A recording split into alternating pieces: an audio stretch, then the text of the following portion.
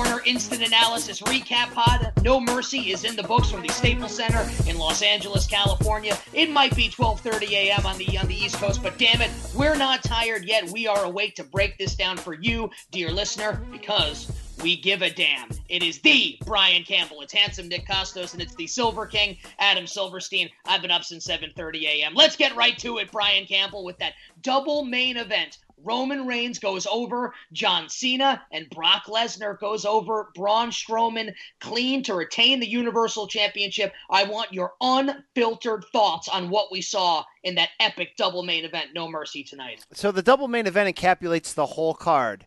They built this up to lead you to believe that this was a major, on par with SummerSlam or WrestleMania. I'm sorry, they did, right? But in the end, when you see the booking in these two matches, you are slapped in the face with the cold, hard reality that this is what it was on paper, an in-between September pay-per-view. And I get a lot of people already hitting me up on social media saying, are you kidding me? This card was still very good. It reminds me in a lot of ways of that debate coming off that big boxing pay-per-view, Triple G and Canelo Alvarez, where you're torn between, it was a really good match, but you know what? The scoring stunk, and it overall stained the card. Nick, I got to give you right off the top here, anticlimactic. Left me like Teddy KGB in Rounders, unsatisfied in the end. And it's only their fault. I'm sorry. They built this up to be a major. It had a very minor reality in the end. Oh, man. They swerved you, buddy. I mean, I feel like, oh, poor baby. The poor wrestling fan. They didn't give him exactly what he wanted. Look, to give WWE all the credit in the world. They made this feel like it was WrestleMania. It got us really excited for it. It got the fans really excited for it. And ultimately, yeah, maybe we got the rug pulled out from under us a little bit here. But ultimately, this event tonight, No Mercy, was all about WrestleMania 34. It was all about making Roman Reigns look really strong. It was all about making Brock Lesnar look strong. And they did it at the expense of John Cena and at the expense of Braun Strowman. So yeah, you are right. This was just ultimately a September pay-per-view. But I'm not going to fault WWE for making it feel bigger than it actually was. I mean, there have been some pay-per-views that we watched. Remember Battleground, the Punjabi prison match? Would you rather have that kind of build-up leading to a pay-per-view? Or would you rather have the white-hot month that we just had on Monday Night Raw? Kudos to WWE. Yeah, they swerved you a little bit, but ultimately, at the end of the day, I was okay. But they didn't swerve me. That's the problem. That's ultimately my problem. There was no swerve. It was so vanilla and basic in the end. How do you have this heavyweight match that had some fun moments in there, like a real crash course of a main event, and then you ended on a simple F5? Silver King, are you on the same wavelength of me where you take that match ending, you pair it with Reigns Cena, where you had to come in there thinking storyline-wise something was going to happen? Adam, nothing happened. You thought something storyline-wise would happen, at least one of the two. And Nick, you're throwing it out like at the expense of John Cena and Braun Strowman, at the expense of the number one guy in the company and the most overperformer on Raw. They buried Braun Strowman with a single F5 after he hit 3 power slams on Brock Lesnar, only covered him once, dominated him the entire match, and all it takes is one F5 to dispatch of Braun Strowman, who's run through Roman Reigns and who's beaten down Brock Lesnar 3 times on Raw. Look, this was not a good... I mean, the show overall was good. It was better than a middle-of-the-road September pay-per-view like we would expect. Yes, Nick, it didn't have a Punjabi prison match. Like, you're 100% right. It wasn't a C show like we normally expect. But, man, they dropped the ball. And they dropped the ball in later portions of the... earlier in the card as well. But it just doesn't work for me. You have John Cena return to WWE. He has a flag match with Rusev. He buries Baron Corbin. And then he loses to Roman Reigns, basically does the job and passes the torch like it's his retirement. And then he goes on Raw Talk after the show and says, I'm not retiring. I just passed the torch. Like, it just didn't make sense. It didn't work Nick, for me. Cena on Raw Talk after the show was booked. I'm going to say this. It's going to sound really bad. He was booked like an old bitch. I'm sorry. He basically was like, I ran into a younger guy that really is who we say he is, and I didn't have enough. No, I don't want that out of Cena. But that's the role that they needed Cena to play. And let's sift through this here, because I agree with the Silver King. I thought the Braun-Brock match was a total disaster. Like, it was a disaster. I thought as a match it was a disaster. I thought the booking was disastrous. I thought the finish was disastrous. So I'm with you on that. I think we can separate the issues, right? Like, I liked No Mercy as a whole, the fact that you're excited for it. I don't have an issue with the Bry the way that you did. It didn't deliver like WrestleMania. It was never going to. We were probably wrong with our expectations at that point. But with that being said, yeah, Braun-Brock, not very good for many different reasons, which we'll get to. But I want to get on that Cena-Reigns match, right? And you said at the expense of maybe the most over guy in the company and John Cena, the biggest star in the company. They want Roman Reigns to be the biggest star in the company. And we can talk about it, we will talk about tonight and in the weeks to come here, whether or not Roman Reigns can actually be that guy. But it's crystal clear at this point. Roman Reigns is getting the strap at WrestleMania 34. He's going to go over Brock Lesnar to do it. Now, you want to talk about the booking and criticize the booking, Brian, of that match. You want to say one simple F5 to beat Braun Strowman. How about Roman Reigns takes 4 attitude adjustments, including one off the top rope and a double one inside the ring, kicks out of all of them, and all it takes is one measly spear to put down John Cena. To me, that was a pretty stunning booked finish there that really was like they said beforehand, what's the strongest way that we could put Roman Reigns over other than Superman punch spear match over? That's exactly what it was. It was startling for me. So what you need to what could have fixed this then? If that's the finish, and by the way, it's not like the worst idea ever for a finish. You need to put better colors around it and fill in the blanks and make it make it artistic. There was really nothing artistic about Cena just sitting there kind of shaking his head that one he didn't have what it took, and then he kind of, like I said, weekly goes on Raw Talk and just acts weak. There had to be a swerve. At one point, I'm basically DMing the Silver King going, give me Taker. All right? I think that's the only thing right now that would live up. And I don't want Taker. Guys, I don't want Taker, okay? But my point is, you built this up. This was a dream match. This was a WrestleMania main event that you gave us in September. In your mind.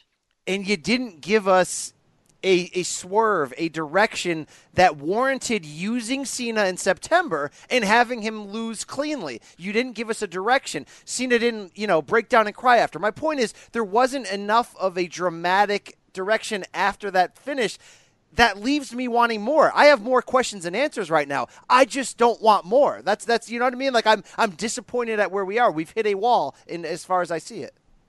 Let me put it this way. The story they told at the end of the match was not the story they built to from the 4 weeks leading into the match. That's the problem. They told an ending for a different story than they gave the chapters. So what did you guys want to see? Like, a lot of you guys are saying now, they pick. What should they have done? If you guys didn't like that, what should they have done? I'm going to give, obviously it's Brian's show. He should be given the answer here. I just want to say one thing. Both of you give an answer. You're both on the show. What do you think? But we all said, all three of us, on Wednesday, that the only proper finish for this match was John Cena going over. We said it didn't matter how it happened. We didn't care if it was dastardly, if it was clean, if it was dominant, whatever. But the only way for it to go over was for Cena to win, so Reigns would have to fight back and earn something and kind of get over Cena. They did basically what is a 3-month program between these two in 4 weeks, and that's my problem. Let's see how it turns out, though, right? So, like, if Reigns goes out there and flops after this, then I think we can say, yeah, they blew it with this. But I kind of want to see what happens in the aftermath now, because it's a different story than we expected. I'm kind of cool with the story, though, at this point, with Reigns going over so strong. And I kind of want to see how the crowd responds to Reigns and what they do with Roman Reigns from here. I'm kind of bought in with as it concerns the Reigns-Cena portion of No Mercy. Well, I'm the opposite. I'm more intrigued on where you go here with Cena, because let's not forget, Cena talked a huge game in the build-up for this. The writing was so good. The trash talking was so good.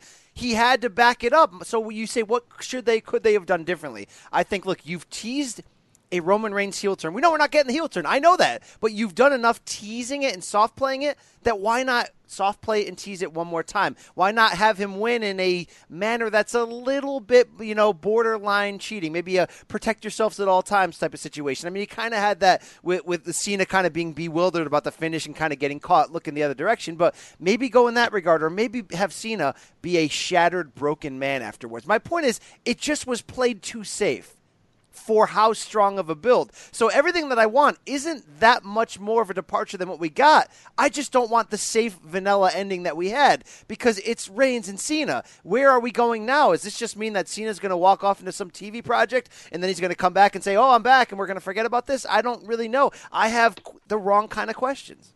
I think that one thing that it did, and we'll see how long Cena's out for, because you said what's next for John Cena. I think it's more movies is probably the correct answer.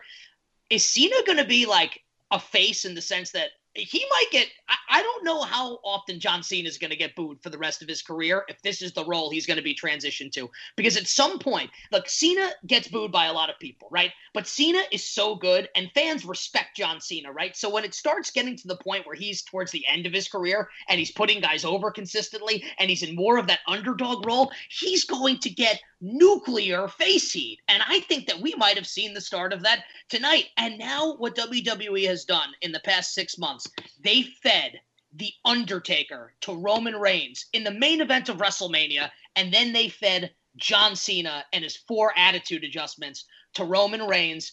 They are doing everything that they can to put Roman Reigns over as the top star in the company. Like I said, I was startled by how this finish went down, and I am willing to give this the benefit of the doubt here as it concerns Roman Reigns, especially since he came on the podcast this week, retweeted both of us. That was pretty cool, Bri. But that's really where I'm at with this. Now, you said that you're curious what happens with Cena.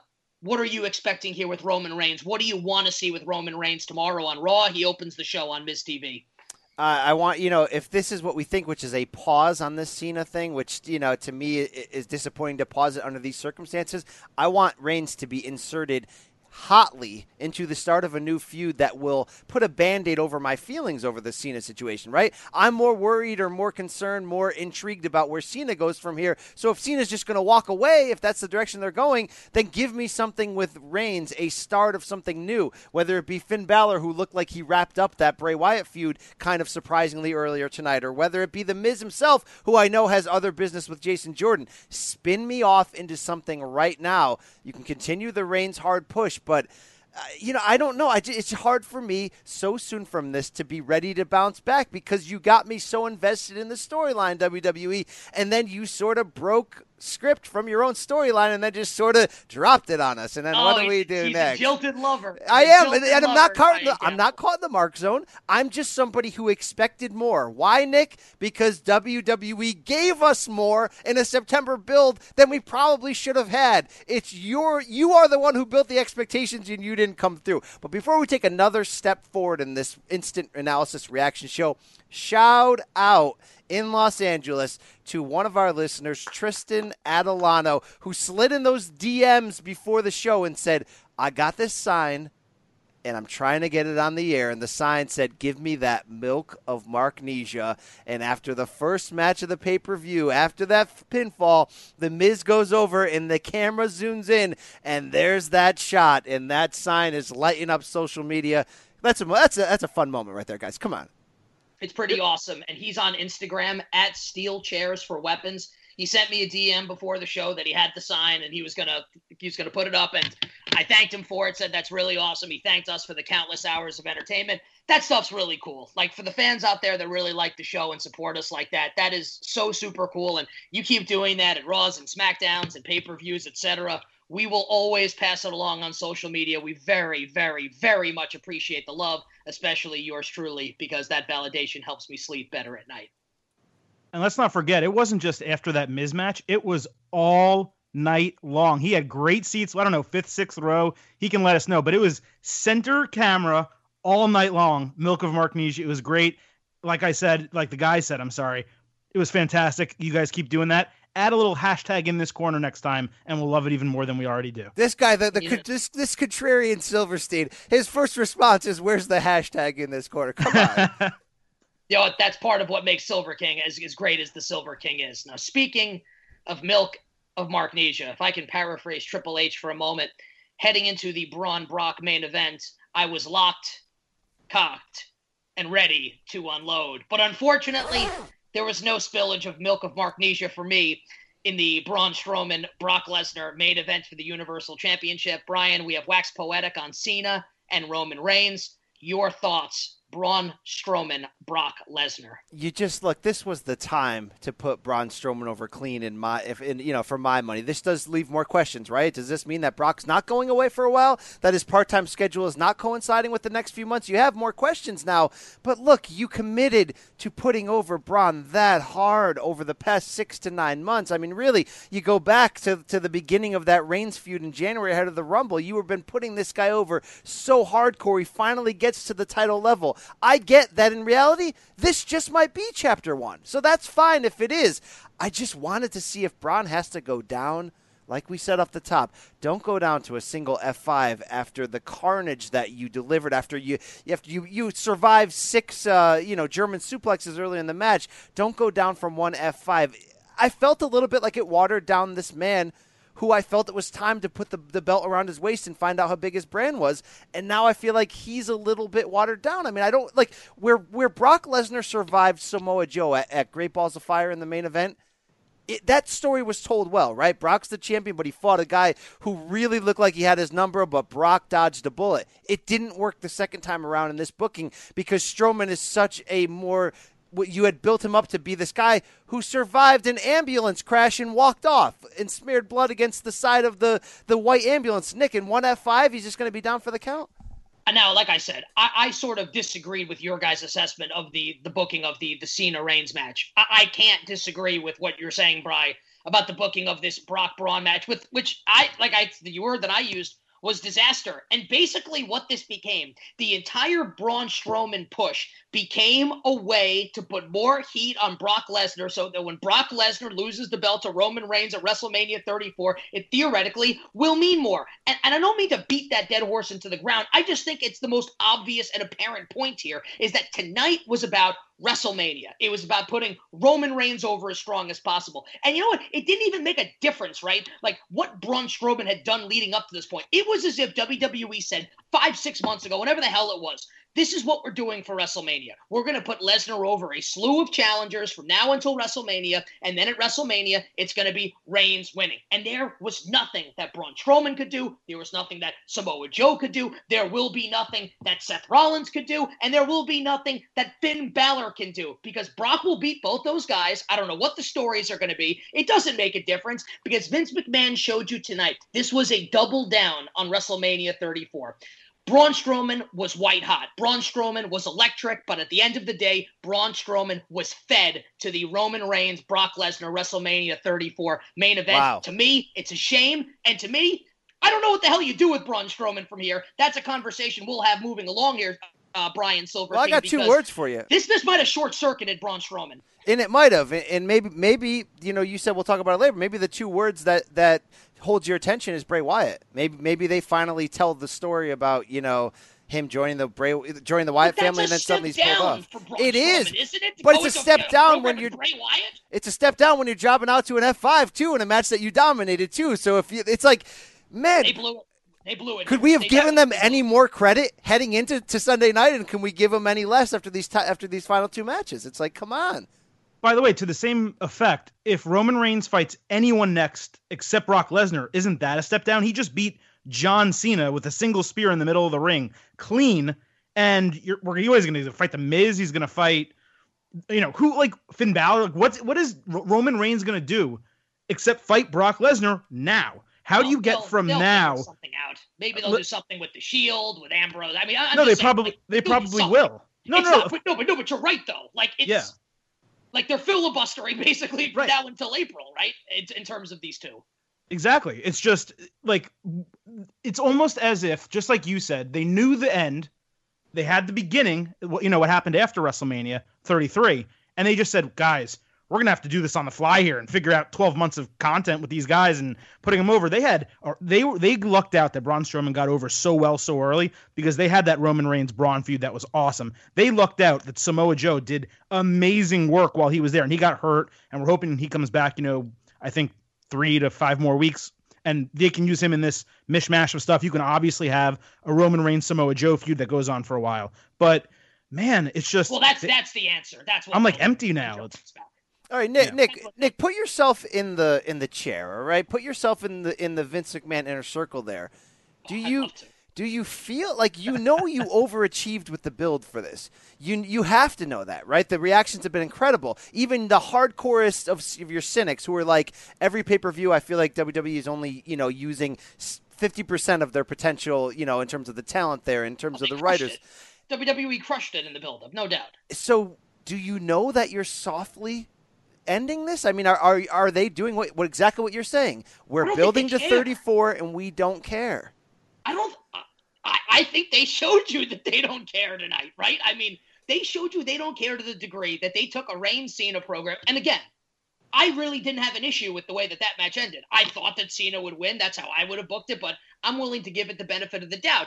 But the Braun Brock thing, I mean, that's just, it really, that one's quizzical for me. I don't want to say that it was stunning. It was stunning to me that you would take what Braun Strowman has given you for months. And I don't know that they flushed it down the toilet, but it was very haphazard and very just nonchalantly saying everything that you've done and all the heat that you've gotten in these matches that you've put on all go down to one F5 so we can continue building Brock up, so we can feed him to Roman Reigns, who 95% of the crowd boos.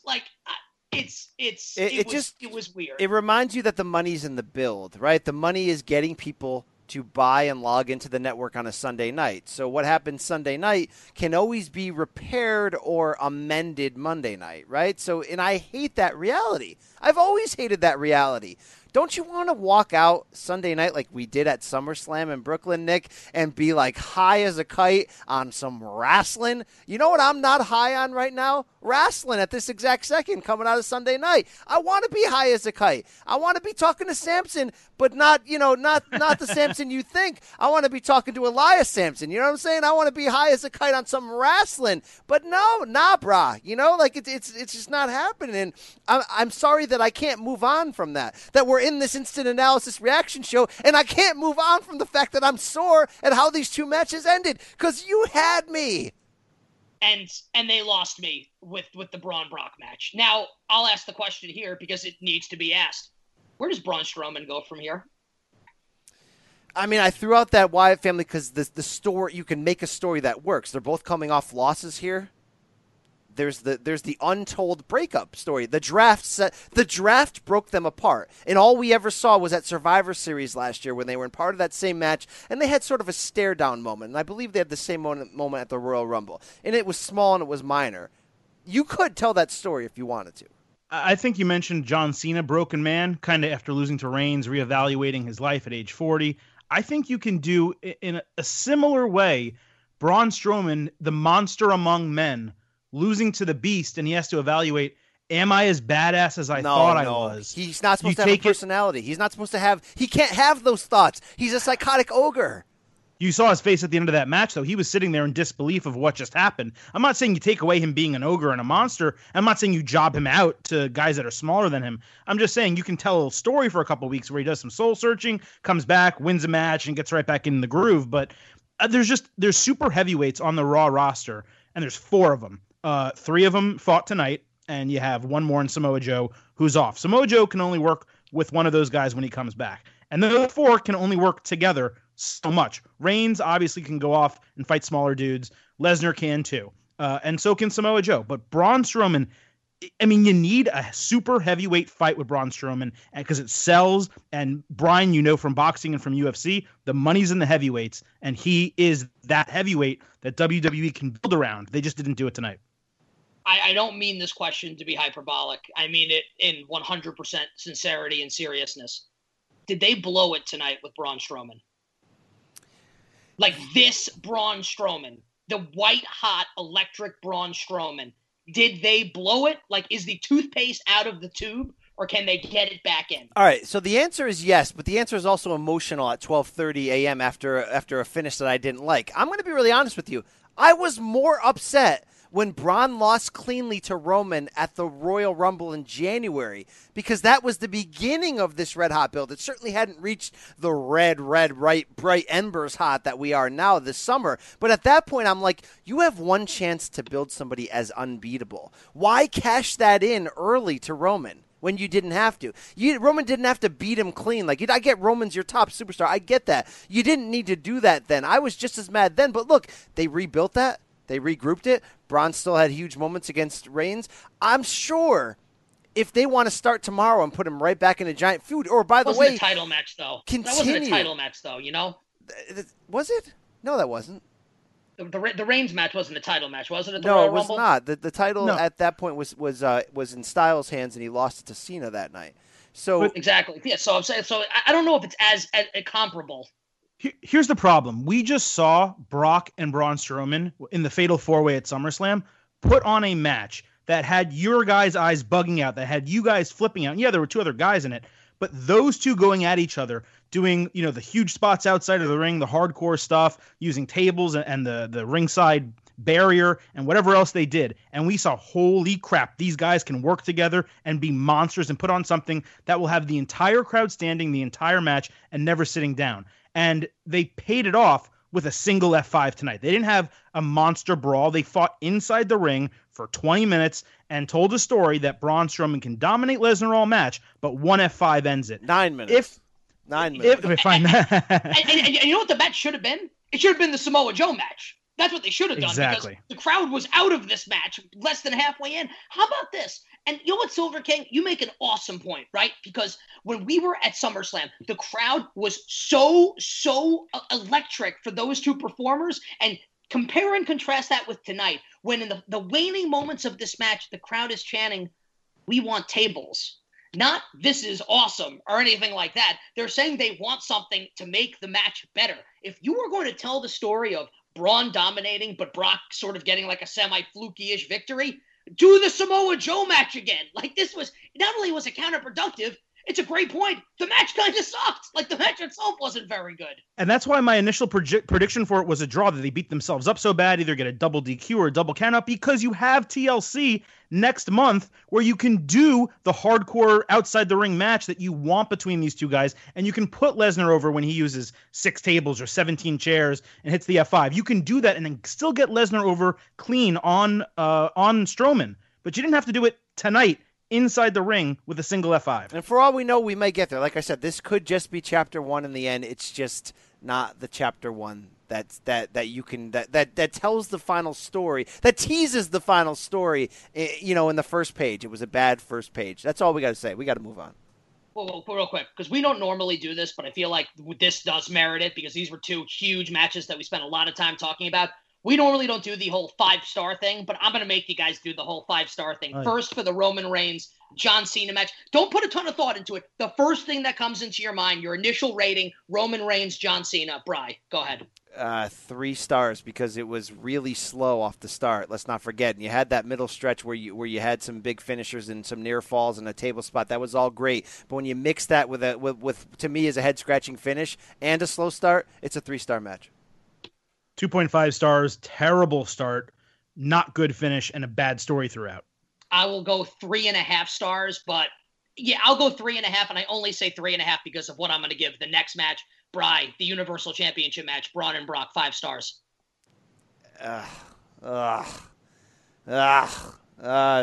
3 stars. I mean, I can't give it same rating, huh? I can't give it 2 3/4 because it wasn't that, like, the in-ring product. Seeing these guys do heavyweight pro wrestling is still pretty awesome, right? But man, I hated that finish. 3 stars. 3.5. It's a super heavyweight fight. We got that. We got 6 German suplexes. We got a lot of really good action. It was just a pure wrestling match between 2 guys that shouldn't be having a pure wrestling match. Silver King, you thought that the Braun Brock match was better than Reigns Cena. Worse ending, better match, yeah. Wow. I got it. So I only gave the Reigns Cena match 3.5 because I wanted to give this match 2.5. I think it was a full star better, Reigns Cena was, than the Brock Braun main event, which again was a major disappointment for yours truly. All right, so here's the deal. My responsibilities at CBS include covering the National Football League all day on Sundays, so I only saw the end of the card, the cruiserweight match and the 2 main events, so I will just sort of lead us through these here, and you guys can break them down. You guys go ahead here on the tag team championship match, Ambrose and Rollins, Bri defeating Sheamus and Cesaro to retain. It was the match of the night. And now I'm going to pass it to the Silver King in a second because he rightfully so loved the crap out of this match. The MVP, without a doubt, was Cesaro in defeat. gets catapulted into the corner, and bangs his face on the post over the top turnbuckle, loses 2 teeth, hardways his mouth. And it almost as if he stepped up his intensity from there on out. And it had one of those endings in a 15, almost 16-minute match where the last 5 minutes were a hot fire near fall, one after another. Silver King, this is all you can ask for from a tag team match. Holy crap.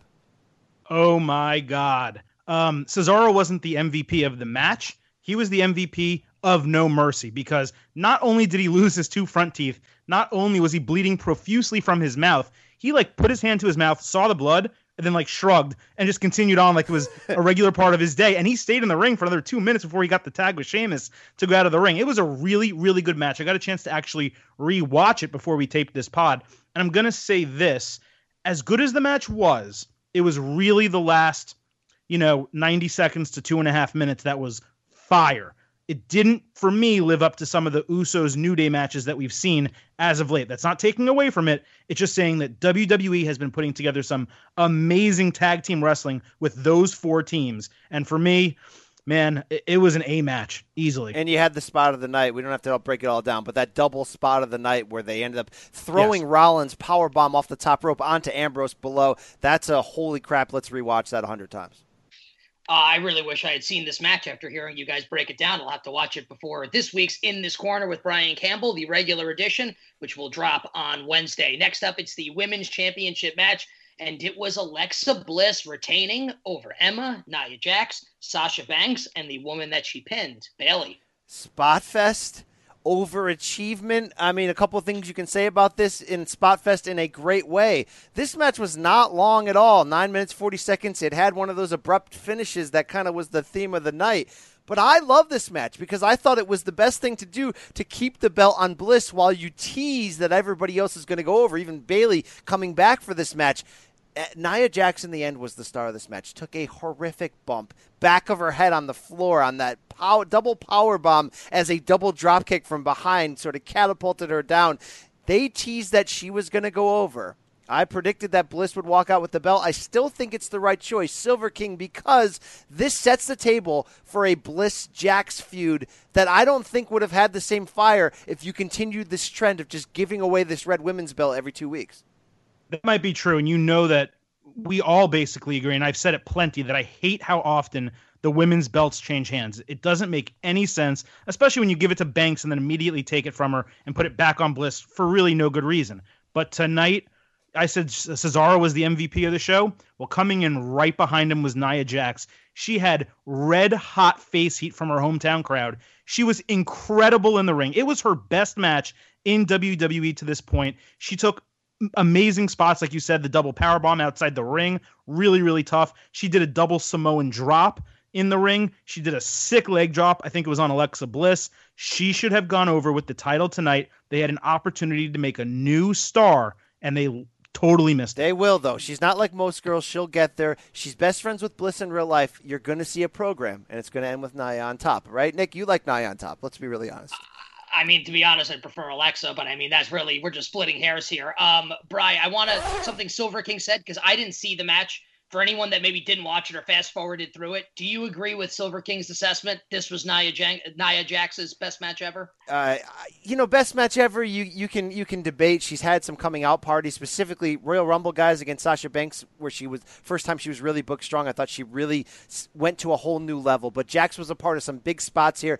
And Silver King's point off the top, the face reception she got. She was the most cheered girl by far in the introductions. The pop it stood out like a giant sore thumb. She's so over right now that you can use her now as the baby face against the heel Bliss and stretch the story out. Yes, she stood out strong as the number one woman in this division right now. And that's saying a lot. Bliss and Banks are huge right now. Jack's starting to point upward. By the way, Nick, Alexa Bliss, full pigtails tonight.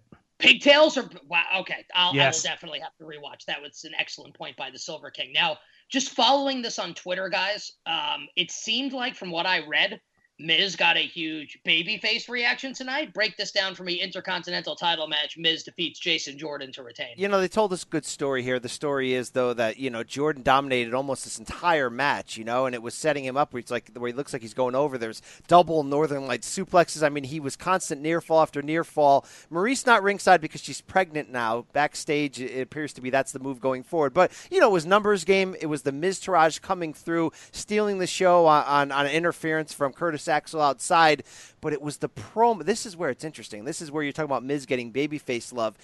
He's getting babyface love in this spot, I thought, offsetting the fact that the crowd hates Jason Jordan, because Jason Jordan did a post-match interview in the ring and was like, almost kind of like whining about losing, wants a rematch, says, Miz, no, you talk about my father's You Suck song. You know what, Miz, you actually suck. He got almost booed out the building.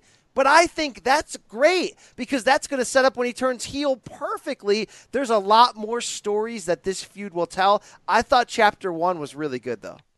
You're 100% right, and that heel turn for Jason Jordan, when it happens, is going to be great. He's just plain toast on the mic, and right now there's not much you can do about it until you have someone help him and teach him. And Kurt Angle, I know it's a storyline with him being his dad, but you would hope they're spending a little bit more time together backstage. He's the perfect person to teach him and help his career and tell him how to get over on the mic, and if he has started trying to do that, it's just not working. But it was a really good match, and by the way, The Miz often gets face heat. The only time he doesn't is if he's in the ring with another super hot face. Like, it takes Finn Balor being in the ring with him for Miz to get booed. Otherwise, basically against anyone else he's talking with, especially when he starts, jabbing with some of those quick words that he has, he usually gets cheered. Nick, real quick, true or false here? I disagree with that, by the way. I don't think Miz gets cheered all the time. I think Miz gets booed more. I mean, it's a good type of booing, but I mean, the Miz does not get face heat. He gets at WrestleMania against Cena. He got a lot of face love there. Crowd. He gets face heat with the smart crowd. He doesn't get face heat from the majority of the people that watch. I'll adjust that statement. You're right. Smart crowds, big cities that have a lot of WWE fans, he gets face heat. Otherwise, it's a mixed bag. And it's also milk toast, not plain toast. Go ahead. All right, Nick, true or false here? This Angle Jordan story, to be properly told, needs a kayfabe mother, Angle's former lover, the mother of Jordan, to be inserted here. Like Angle once kayfabe inserted himself in Pittsburgh back at Clarion University. True or false? Okay, you know exactly what I'm talking about. I do. I mean, I was kind of wondering where that was going, and it pretty much ended in the best possible place. That was fantastic. So no title change in the Intercontinental match, but a title change in the Cruiserweight. Whoa, true or false? What's your answer, guy? True or false? It needs a woman, yes or no? I thought that was more of just like a joke. You were actually asking me the question. It's really late. I've been up all day. I apologize. No, I don't think it needs a woman. No. No, it doesn't. But if it is someone, it should be Sharmell. Then like Booker T has to be involved, right? And maybe, sure. Look, maybe that's hilarious if that happens. No, it does not.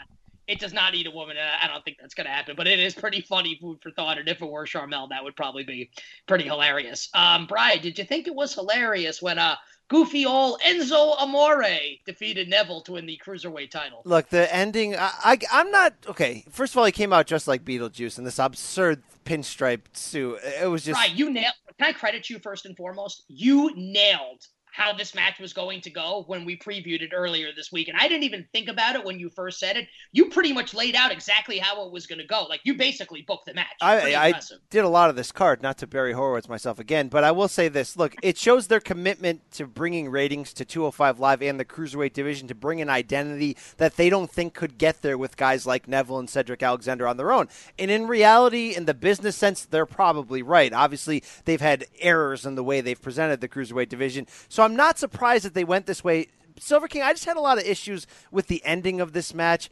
Enzo goes outside of the ring. The referee counts to about 7 or 8. It looks like it could be a count out. Enzo picks up the title belt and starts like he's doing like a Queer Street drunk walk thing, like he's half knocked out, and he's holding up the title belt. And then that causes the referee to stop the count and then turn and start pushing Neville. Like, it makes no sense. Then he somehow leads Neville to chase him, and then Enzo gets in the ring, hits a low blow when the ref is not looking. I don't know where the ref was looking. Just kind of like cheesy and schmazzy in the way it ended, even though they got to the point of the story that they wanted, which is Enzo's going to cheat to win every time out because he's, I guess, smarter than all these small wrestlers. Look, maybe it's convoluted in the end. Fill me in here. it just took too long to develop. He didn't need to be sitting outside the ring with the title for 30 seconds. He just needs it for 5. And then you run into the ring, you do like Eddie Guerrero, you slide it or you throw it at the other guy. He catches it. Oh my, there's plenty of ways that you can do that finish that makes sense and work. It was fine. I mean, I don't like the finish. I don't like what they're doing. He's putting the show and division over without being the champion, and you need a lot more than Enzo Amore for 205 Live to actually work. My only hope, my prayer, is that Neville gets the hell out of there and finds his way to the real main roster, and maybe this is how they do it. But man, if that's your result, by the way, and Enzo's essentially a transitional champion to like put Cedric Alexander over, then that's actually kind of brilliant, right? If it's not, and they're just putting Enzo on top to talk, then you have just buried Neville and every other cruiserweight in the division. So we'll see where it goes. And probably 205 Live, for that matter, right, Bri? Absolutely, but I mean, maybe this is their way of saying maybe no one's watching. Or depending on your viewpoint of it, I guess, right? Like, depending on how they view it. Do they view it as a good wrestling show, or do they view it as, hey, we need to put more eyeballs on it? I just will tell you this. I've been in the crowd at a SmackDown, 2 SmackDowns in the past year. When the SmackDown ends and the 205 Live starts, the arena empties out big time, and there's no juice. They do a great job on the network of the announcers being so good, like Corey Graves used to be on that show, where it's just like you're fired up and you feel like it's an important match. In the arena, it's dead quiet and no one's watching. So maybe this is the fixer on that. I'm happy I didn't see this match. Tell me if I should or should not be. Finn Balor defeating Bray Wyatt in the rematch that never should have happened or never should have been. After what we saw at SummerSlam. All right, you know me. I had high expectations for this match. I've been in on the storyline here the whole way, really in, even though it's kind of the basically the scripted Teen Wolf all over again. They set you up to believe that because Finn Balor was fighting as the man and not as the demon, that this was going to be, chapter 2 or chapter 3 or whatever, and we had much more business to go because Balor got attacked before the match started. He's selling his ribs throughout. Wyatt's dominating. Wyatt was doing these incredible throw suplexes where he gets Balor up in a suplex and just throws him halfway across the ring. And then, again, abruptly, anticlimactically, Balor just wins the match. So that leads you to believe that this is the end of the feud. That leads you to believe that Bray Wyatt's job is only what it is, to job to the main eventers and get people ready for that highest level. And in the end, the match was good, Silver King. I like the action in it, but the story is just sort of like you got me excited and then you just ended it. So it's part of kind of par for the course in the whole card in that sense. The match itself and the story it told was very good. Would have been great if the end of the match was Wyatt going over, which is the story that it was telling. It doesn't make sense. Instead, Balor goes over. And what it said to me, what it told me, is that WWE, and this is, this scares me. I don't like this. I don't like that I'm saying this. It says to me that WWE might be burying the demon, and that it only gave us the demon at SummerSlam to placate fans and ensure that it didn't need to be used as often as we might want it to be used, by proving that immediately in his first opportunity as non-demon Balor that he can win without using it. That's what concerns me. The story that you tell with the demon What are you talking about? What are you talking about? No, he's onto something here. And I don't think he had a finish, but I mean, I don't. You know what this supports? Oh no, the story that they should have told is that he wins with the demon, he loses as the man, and then he can win as the man again, and he doesn't actually need the demon. Now it's saying, oh, the demon thing, that's not a big part of my character. I can win just as easily without it as I can with it. What you want the demon to be is something he has to break out in special moments and big occasions. And right now they're basically just saying, oh, he's the same guy with it and without it. So I can't argue against that because I like him as Fonzie better than the demon. I think he's too good to need the demon. But it supports, again, my overall theory, guys. Demons, not babyfaces. I'm sorry. That's the bottom line, The demon will be back. The demon is not gone. I mean, but why would anyone think that he was going to be the demon on a semi-regular basis? No, he's not supposed. Why would that have been the thought? No, it's not the thought. But it was just it seemed to me like WWE said, we're giving you guys the demon at SummerSlam because you all really want it, and we haven't done it since he's been back, and now he's won without it. So but that's right. That is what they did. But who cares? But you would think that they'd stretch that out. If you're going to do this program with Wyatt, you're going to have Wyatt get over the man, and then you're going to have them do a third match where Finn finally gets over as the man against the other man, Bray Wyatt. But I don't know. It just seemed to me that it was rushed. It seemed to me that they did a program in 2 pay-per-views that they wanted originally for 3. How do you justify Wyatt? And I know I'm a bigger fan of Wyatt than you and a lot of people, but it's not that I don't like him. It's that I hate the way they use him. Exactly. Well, how do you justify that as a company, that this is his job? You know what he is right now? Which might not be a bad thing. He's 1980s Jake the Snake Roberts. He's the guy that you go through before you go into the main event level. And maybe that's fine, but it's not fine for me when I feel like storyline-wise they could be doing a lot more with him. Here's why. When Bray Wyatt was WWE champion before WrestleMania, he was over, and we liked it, and he really worked as a champion and a main eventer. And now they said, well, nah, that doesn't work for us. I'm going to tell you what I think is going to happen, and I just thought of this now, and this could be me being awake for like 18 hours straight. Maybe not. I think that they might tomorrow night put Braun Strowman back with Bray Wyatt. How about that, Brian Campbell? I sort of crapped on that idea that you had a little earlier. What if Finn Balor's out there in the ring and Braun Strowman comes out there to attack him, and then they do a Balor-Strowman program, which ends with Balor winning, and then Balor loses to Brock Lesnar in order to keep Brock Lesnar strong for the WrestleMania 34 This is genius because Balor-Strowman is going to look so good in the ring, right? It's going to be such a David Goliath with Balor, bouncing off of him. That's going to be great. And that's probably the best. Genius? Well, what's the best utilization of Bray? Running an evil stable. Why do you constantly pull his henchmen away from him and then let him job out? It's like, yes, you're right, Nick. Let's get people back on track and use their strengths 100%. I think that's what we might see tomorrow night. I'm actually really excited to watch Raw.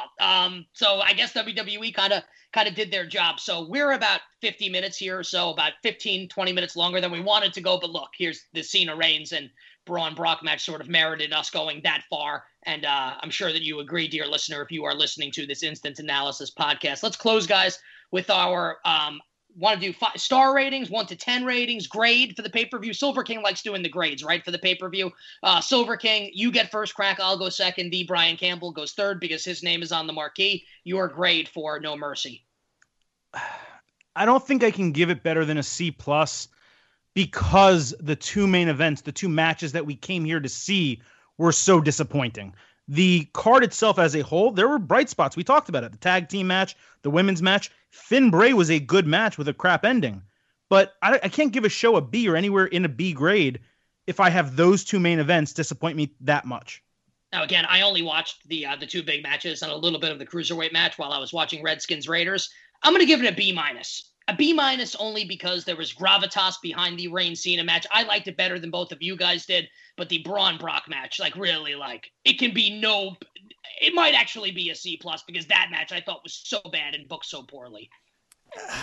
I wish there was somewhere between a B- and a C+. I'm going to go B-, but you have to understand, and you did because you listened to the 50 minutes of me crying on this podcast. You have to understand my disappointment. It's a B- because it was booked to be an A or an A+, right? On paper, how could it not? The first half, it reminded me of WrestleMania. The first half was great, and it set the foundation where I didn't even tweet it because I didn't want to jinx the no-hitter, but I'm like, we are on our way to something special here. In the end, like I mentioned off the top, it was exposed to be what it was, right? We love when underdogs in the NCAA tournament go to the Finals Four, but sometimes in the Final Four they get exposed for who they are as mid-majors. This was a mid-major pay-per-view with a lot of stars on it, and it was a B-. And I think that should about wrap it up here at 1:13 a.m. on the East Coast. So for the Silver King, Adam Silverstein, I am handsome Nick Kostos. You've been listening to the Instant Analysis No Mercy recap pod in this corner with the Brian Campbell. Be sure to check us out later this week on Wednesday for the regular edition. Until then, Brian Campbell, 2 words to get out. We out. By the way, I said 2 words to get out, and then you said we out. That was poorly done. Just start. By the way, Brian. You know what? We're gonna play all of this here because I want to give the listeners a little bit of an indication as to what actually happens when handsome Nick Kostos screws up at the end. So we're just gonna redo the end right now, very quickly. For the Silver King, Adam Silverstein, I am handsome Nick Kostos. Brian Campbell, 2 words to end the podcast. You don't like what I'm saying? Well, you can suck my. We out.